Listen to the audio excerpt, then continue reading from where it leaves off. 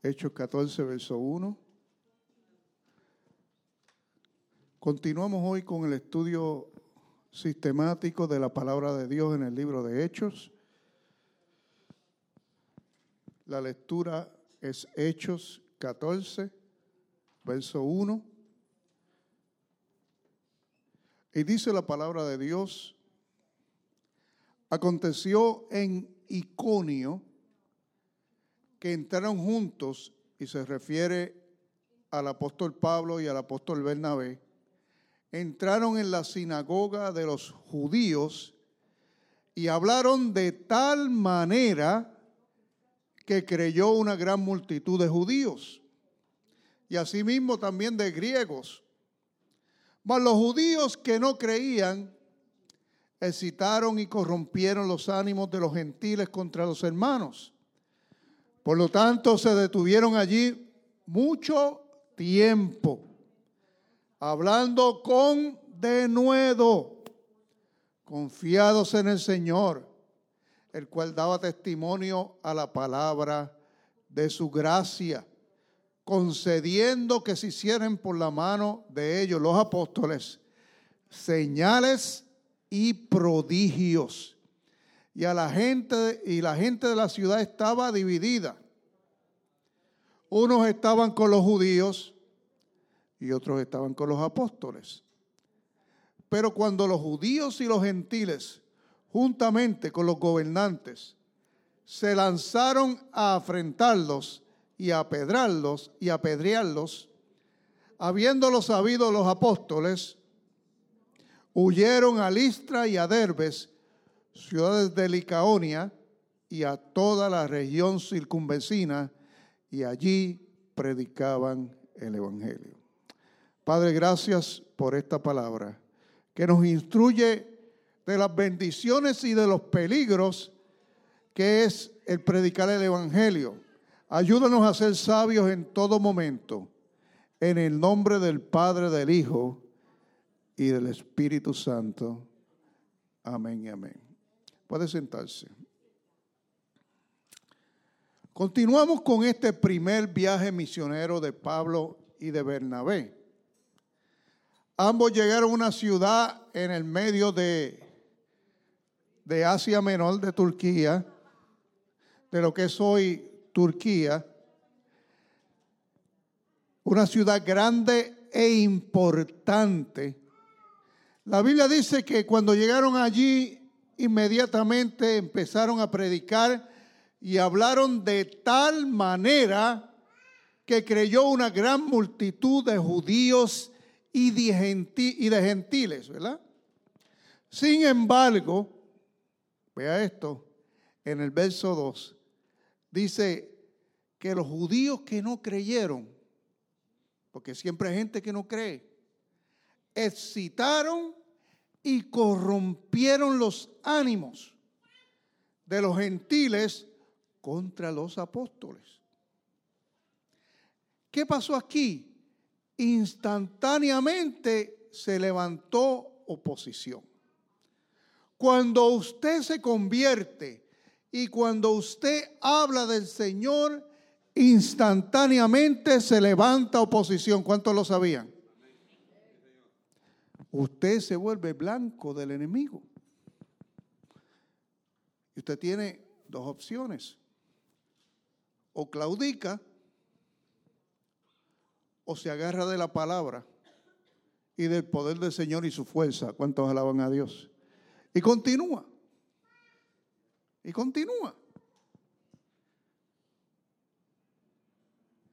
Es que tenemos un enemigo, hermano, que es el enemigo de Dios, que pasa a ser nuestro enemigo cuando nosotros decidimos poner las manos en el arado. Y este enemigo es enemigo de todo lo que es de Dios y hace que con sus engaños mucha gente no crea. Entonces nos enseña esta historia que los apóstoles impactaron a mucha gente en esa ciudad y debido a esto se quedaron allí por mucho tiempo. Muchos no creyeron, pero muchos creyeron y decidieron quedarse allí por mucho tiempo. y levantaron el fundamento de esta iglesia que estaba en la zona sur del área de Galacia. Y Dios los respaldó. Nos dice también esta escritura que ellos hablaban la palabra con denuedo, la hablaban con gracia, y Dios los respaldó con esa gracia y con señales sobrenaturales. Entre ellas habla que había prodigios, dice la Biblia. Pero a pesar de las señales, muchos no creyeron. Muchos no creyeron. La gente estaba dividida, unos con los judíos y otros con los apóstoles. ¿Por qué? ¿Por qué a pesar de la gente ver señales, no creen? ¿Por qué a pesar de la gente ver la palabra y sentir, no creen? ¿Por qué a pesar de recibir libertad, no creen? Mateo 22 habla de una explicación que dio Jesús sobre este fenómeno en los seres humanos. Él lo explicó como muchas veces hacía, como una parábola. Y dijo, el reino de Dios es semejante a una gran fiesta. Mateo 22. Y en esta fiesta hay un rey que está haciendo una boda a su hijo. ¿Y quién es ese hijo? ¿Quién es ese hijo? Jesús. Y este rey, verso 3, dice que envió a sus siervos. ¿Y quién serán esos siervos? Nosotros, los cristianos. Envió a sus siervos a llamar a los convidados. Nos envió a nosotros a llamar a los convidados. ¿Y quiénes serán los convidados? ¿Ah? Sí, los invitados, sí.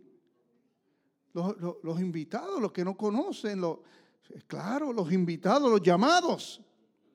Los invitados, los convidados a la boda.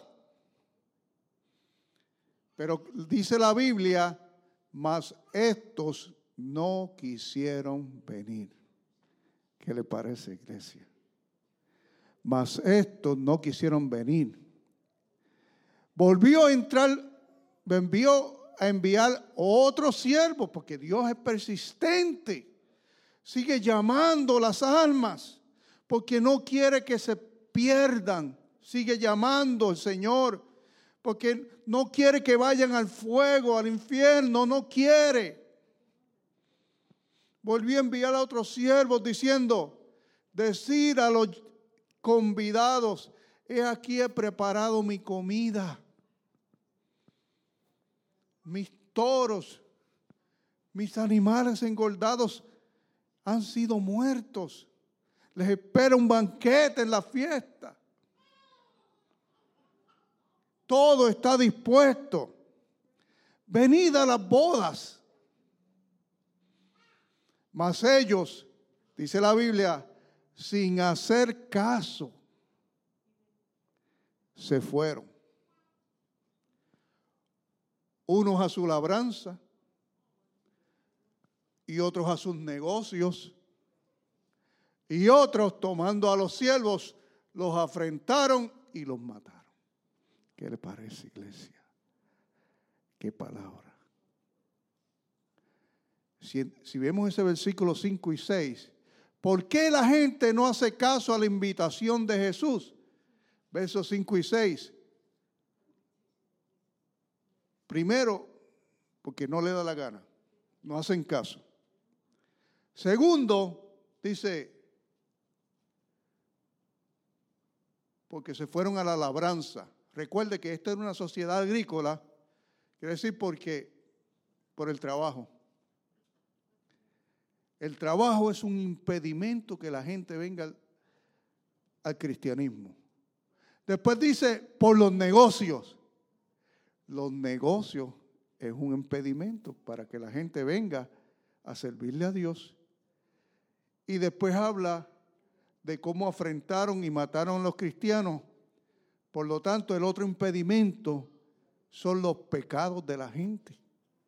O sea, hay 4 impedimentos principales según esta parábola para que la gente venga al Señor, que es el trabajo, los negocios, sus pecados o porque simplemente no quieren venir al Señor. Pero Dios los llama y los vuelve a llamar. Por eso al final de esta parábola Él dice, porque muchos son los llamados, mas pocos son los escogidos. ¿Por qué son pocos los escogidos? Porque pocos responden al llamado, están tan ocupados en su pequeño mundo que no tienen una visión de eternidad, de lo que es realmente importante. Han sido engañados. Entonces, ¿qué Dios nos está diciendo con esta palabra de hoy? Cuando estos apóstoles van a esta ciudad y terminan predicando por varios años, levantando una iglesia, pero finalmente tienen que huir de ese lugar porque los querían matar. ¿Qué Dios nos está diciendo en esta tarde? 3 cosas. Número 1, iglesia. Ciertamente Dios quiere que todos sean salvos. ¿Usted está de acuerdo conmigo? Jesús dice en 2 de Pedro 3:9 que Él no quiere que ninguno perezca, sino que todos procedan al arrepentimiento. Servimos un Dios misericordioso. ¿Alguien puede decir amén? ¿Alguien puede darle un aplauso a Cristo en esta tarde? Él es un Dios misericordioso. Por eso le da oportunidades y oportunidades a la gente y oportunidades. Ayer un hermano contaba un testimonio de un joven que estaba en la cárcel, pero antes de estar en la cárcel le dio tantas y tantas oportunidades el Señor y él no. Y en la cárcel andaba con una Biblia para arriba y para abajo.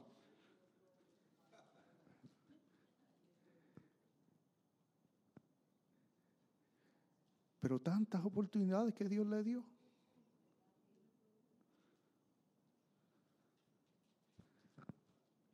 Dios quiere evitarnos ese dolor y ese sufrimiento que viene. Él quiere que todos se salven, que procedan al arrepentimiento, que lo pongan en primer lugar. Número 2, pero hay una gran realidad, hermano Plinio, y es que no todos van a creer. Lamentablemente, iglesia amada, por más que hagamos, por más que evangelicemos, por más que prediquemos, por más que hagamos lo que sea, por más que ayudemos, no todos van a creer. Escuche esto.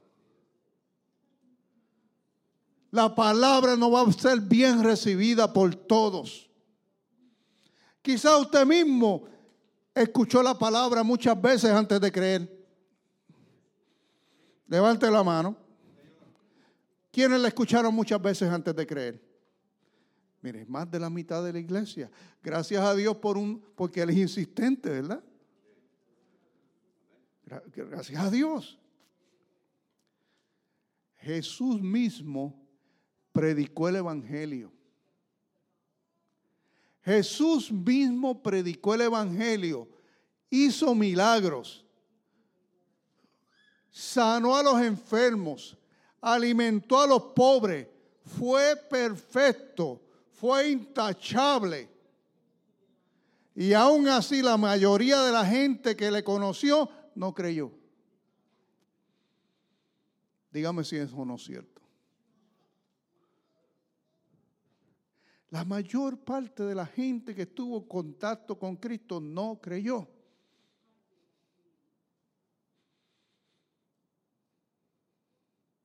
La mayor parte de la gente que vieron los milagros cuando Dios sacó al pueblo de Egipto con su mano de poder, murieron en el desierto, sin ver la tierra prometida. No creían, su corazón no estaba con Dios. La mayor parte de la gente que vitoreaba y decían, Hosana, el rey, está aquí Jesús. El domingo, el viernes decían, crucifícale. Ese era Jesús. Ese era Jesús. Piénselo un momento, ese era Jesús. Imagínense nosotros los pastores llenos de faltas e imperfecciones. Jesús mismo vino a la tierra a predicar y la mayor parte de la gente no creyó. Entonces, el problema no es el mensajero. El problema es que la gente se deja engañar por las cosas de esta vida. Y la parábola nos dice, es que el diablo nos pone a bailar con las cosas pequeñas, que si el negocito, que si el trabajito, que si la cosita, que si acá, y te envuelve en eso, y se te va la vida, y se te va el alma ahí también. Y entonces la eternidad en el lago de azufre, hermano.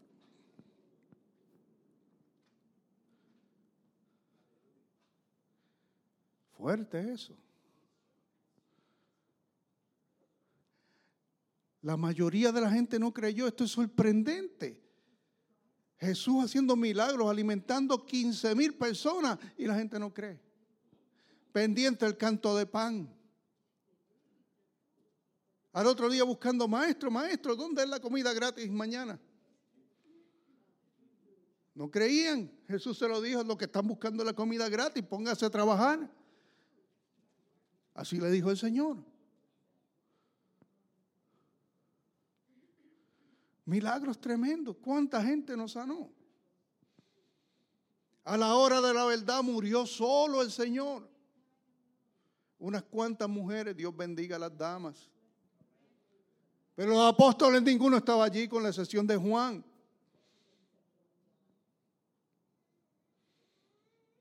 Los seres humanos somos terribles, hermanos. Por eso, en la poquita fuerza que tenemos, agarrémonos de Cristo, hermanos míos. Cerremos los ojos y agarrémonos de Él. En nuestra propia fuerza no podemos. Dejemos de estar distraídos con las cosas de este mundo, hermano. Olvídese tanto que si la plata, ¿de qué le sirve? Cuando usted se muere, se va desnudo de este mundo. Oiga, que esa tumba de Tutankamón le metieron hasta paquetes de tortilla y de todo ahí adentro. Dijo, échale pupusa por si acaso le da hambre por ir para arriba. Para el camino, ¿verdad? Hasta un racimo de plátano ahí adentro. Podrido está ahí adentro. De todo tenía Tutankamón ahí. No se pudo llevar nada del Tutankamón. Nada te puedes llevar, hermano. Nada te puedes llevar. Lo que le voy a, porque la palabra de hoy es un poquito dura. No que el predicador es duro, es que la palabra es dura. Escuche esto.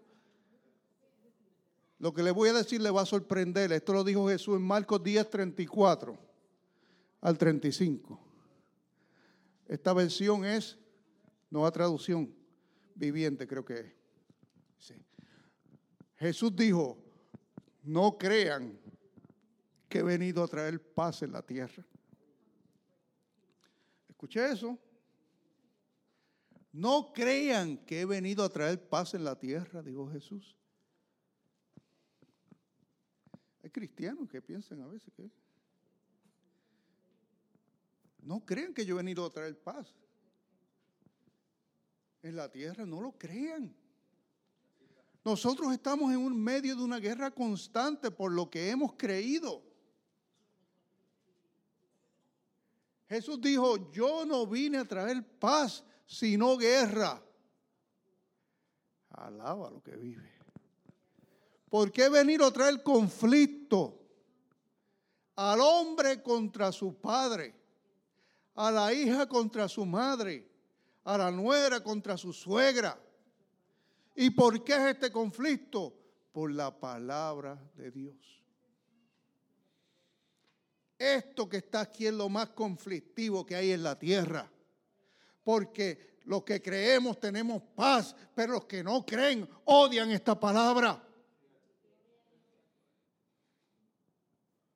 Y dicen miles de cosas para degradar esta palabra, que si fue escrita por hombres, que si está anticuada, que si tiene que evolucionar, que si tantas cosas, pero es la palabra de Dios y nadie la va a cambiar jamás.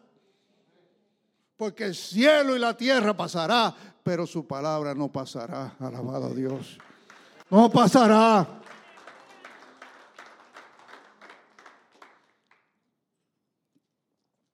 Y Jesús sabía que esto iba a traer guerra. Porque el diablo no iba a permitir que la gente creyera a él sin él echar su pelea. Y a la vez que tú crees en esto, los primeros son los de la familia que se ponen a reírse de uno. Ay, pero mira, ya está aleluyita. Oh, pero tú estás bien fanatiquito, estás bien fanático. Hoy, mira, está fundamentalista. Esos son los primeros. Sí, Jesús lo dijo. Hay guerra. Hay familiares míos que no me agarran de amigos ni de Facebook ni de nada, porque yo soy evangélico. Porque va Juan y entonces me empieza a enviar mensajitos de esos de Dios y yo no quiero eso. A mí envíame cosas de cerveza y de poca vergüenza. Pues la realidad, hermano. Pero yo estoy en guerra y yo lo acepto, hermano. Porque yo no me voy a perder por tal de caerle bien al mundo. Alguien alaba al Señor.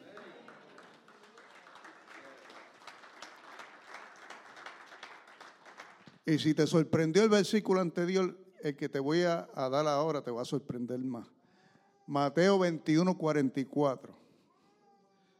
Uy, que esta palabra corta, hermano, está fuerte. Aleluya. Mateo 21, 44. ¿Cuántos dicen ay, ay, ay? Mateo 21, 44 dice así. El que cayera sobre esta piedra será quebrantado. Y sobre quien cayera, sobre quien ella, ¿cómo es? Sobre quien ella cayera, le desmenuzará. Déjalo ahí, mire qué bonito versículo. Vamos a explicar esta palabra. Esta palabra es poderosa, hermano. El que cayera sobre esta piedra. ¿Y sabe de quién se está refiriendo? ¿Quién es la piedra? Jesucristo es la roca, la piedra. Está hablando del Señor. Está hablando del Señor, que es la piedra del ángulo. Alguien alaba a Dios. La piedra que desecharon los edificadores ha venido a ser cabeza del ángulo. Otras palabras, lo que no quisieron los fariseos ha venido a ser la piedra central. Ahí se está refiriendo en Mateo 21. Y dijo, el que cayera sobre esta piedra, o sea, aquel que aceptara esta piedra como nosotros. Nosotros aceptamos esta piedra y nos lanzamos sobre ella. ¿Sabe lo que iba a hacer esa piedra? Nos va a quebrantar. ¿Ah? No nos va a pasar la mano. ¿Cuántos alaban todavía? Ah, mire, esto está bueno. Nos va a quebrantar. Nos va a quebrantar, hermano. Pero aquí hay solamente dos alternativas. o caes encima de la piedra o eventualmente caes debajo. Y sobre quien ella cayere, porque eventualmente esta piedra, si tú no caes sobre ella, esta piedra va a caer sobre ti. Y sobre quien ella caere, le desmenuzará. Lo despedazará. Esa es la palabra en otra traducción. Lo despedazará. Conocemos al Cristo pacífico, hermoso, amoroso. Pero cuando Cristo venga, viene como guerrero, con espada en la mano, sobre un caballo y frente a un ejército poderoso. Acabar con sus enemigos, con aquellos los cuales le han negado, hermano. Y esa piedra caerá sobre todos ellos y vendrá a desmenuzar a sus enemigos, hermano. Se acabará el tiempo. Por lo tanto, hermano, si hay alguien aquí que no ha aceptado a Cristo o necesita al Señor, no se vaya de aquí. No se vaya de aquí sin el Señor, porque estos no son momentos para jugar con el alma de uno. Recibe a Cristo en el nombre de Jesús. Ve sobre la piedra, porque es mejor ser quebrantado en el orgullo, es mejor ser quebrantado en la tacañería, es mejor ser quebrantado en donde tiene que ser quebrantado, en la vanidad, y presentarte limpio delante de Dios, limpia delante de Dios, a ser desmenuzado en el futuro. Y lo último que el Señor nos está mostrando en este mensaje es que no importa lo que la gente haga, sigue sembrando la semilla. Sigue sembrando la semilla, hermano. No pare de sembrar la semilla. Aunque algunas semillas se pierdan, porque el viento las sopló, porque cayeron en la tierra, en el cemento, o cayeron en la carretera, o cayeron en tierra dura, pero algunos van a caer en tierra fértil. Sigue sembrando la semilla. No nos cansemos de sembrar en el reino de Dios. ¿Alguien alaba su nombre? Porque seremos recompensados al 100%. Algo tiene el reino de Dios. El reino de Dios no recompensa por lo que usted hace, sino por lo que usted obedece. Y Dios no nos dice, te voy a recompensar por las semillas que den fruto. Él dice, te voy a recompensar por sembrar. Por sembrar. Si da fruto o no, no importa. Es por sembrar. Sigue sembrando en el nombre de Jesús. Pablo y Bernabé, ¿saben lo que hicieron? Fueron y levantaron una iglesia en Iconio, en este lugar que hemos hablado hoy. Una iglesia sólida, estuvieron mucho tiempo en ese lugar. Fueron perseguidos y cuando se levantó la oposición grande, ellos se fueron. Pero ¿sabe qué pasó? La iglesia no se cayó. La iglesia siguió. Porque ellos construyeron una iglesia sólida. Y dice la Biblia que ellos volvieron allí en el segundo y en el tercer viaje misionero. Y la carta a los Gálatas fue para ellos también. El libro de Gálatas fue para ellos también. Que a pesar de la oposición, la iglesia siguió hacia adelante. Esto terminó en victoria. Terminó en victoria. A pesar de que se levante lo que se levante, usted hace lo que Dios quiere y Dios se va a ocupar de que usted termine en victoria.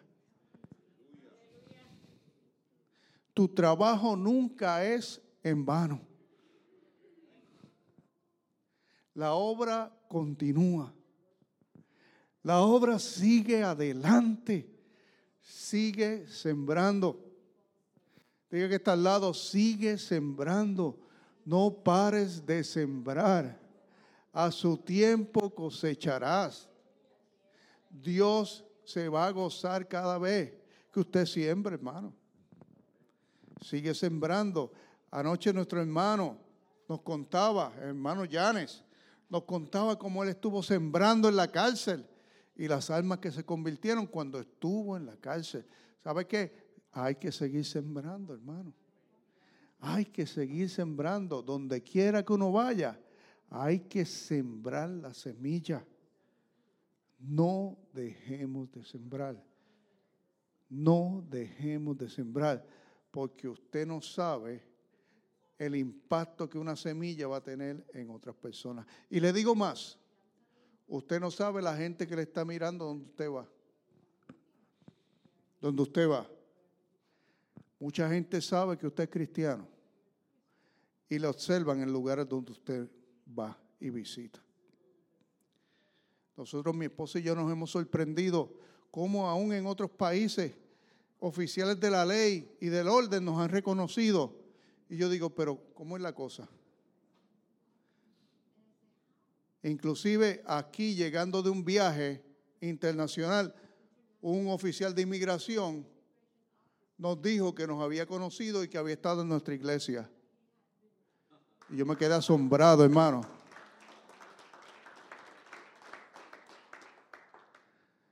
Y yo no me acuerdo haberlo visto jamás.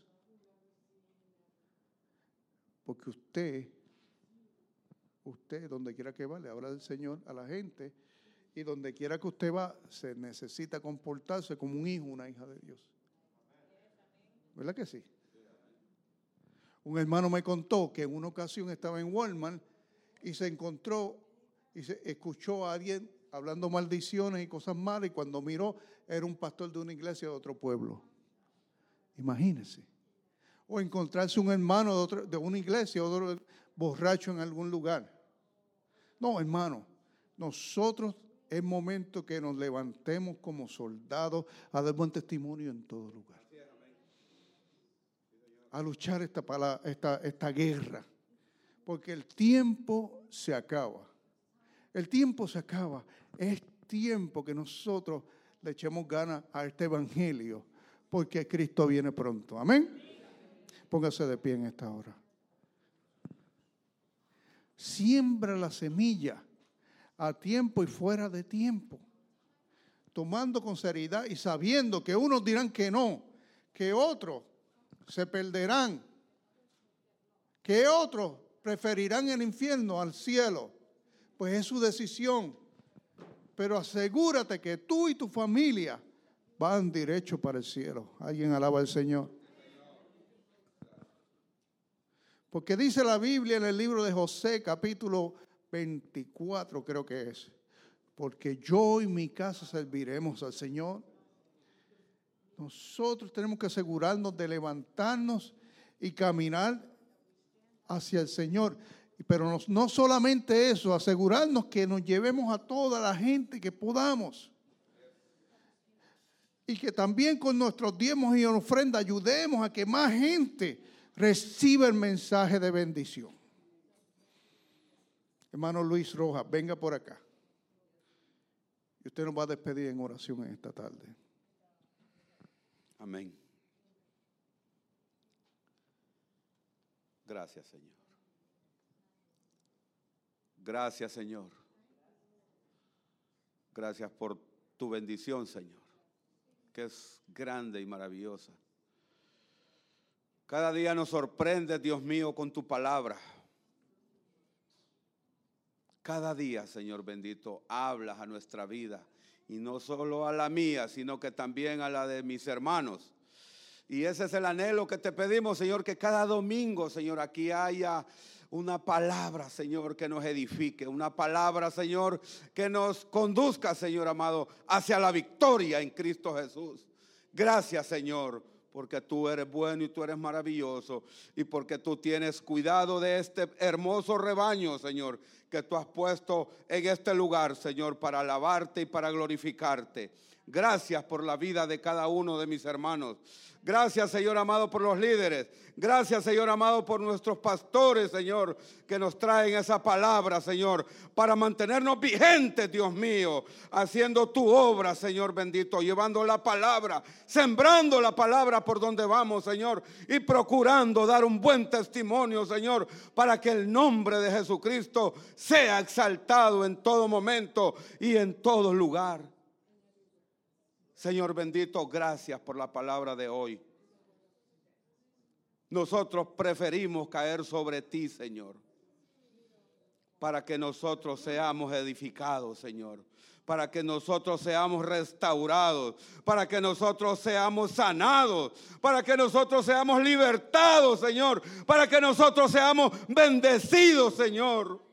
Y no que tú vayas a caer sobre nosotros, Señor, y nos vayas a despedazar. No, Señor bendito, no es eso lo que hemos elegido. No es eso lo que vamos a elegir. No, Señor, sino que nosotros mejor venimos a ti por las buenas, Dios mío. Venimos buscándote a ti por las buenas. Porque sabemos que tú eres amoroso y que tú has venido para salvarnos. Tú has venido, Señor amado, para limpiarnos. Tú has venido, Señor, porque nos quieres llevar, Señor, a la boda del Cordero. Porque ese es el anhelo tuyo, Señor, salvar a la humanidad. Y por eso te damos gracias, Señor. Con esa palabra maravillosa que hemos recibido hoy, nos vamos gozosos, Señor. Nos vamos gozosos a nuestros hogares. Te pido que nos lleves con bien, Señor, que nos guardes, Señor.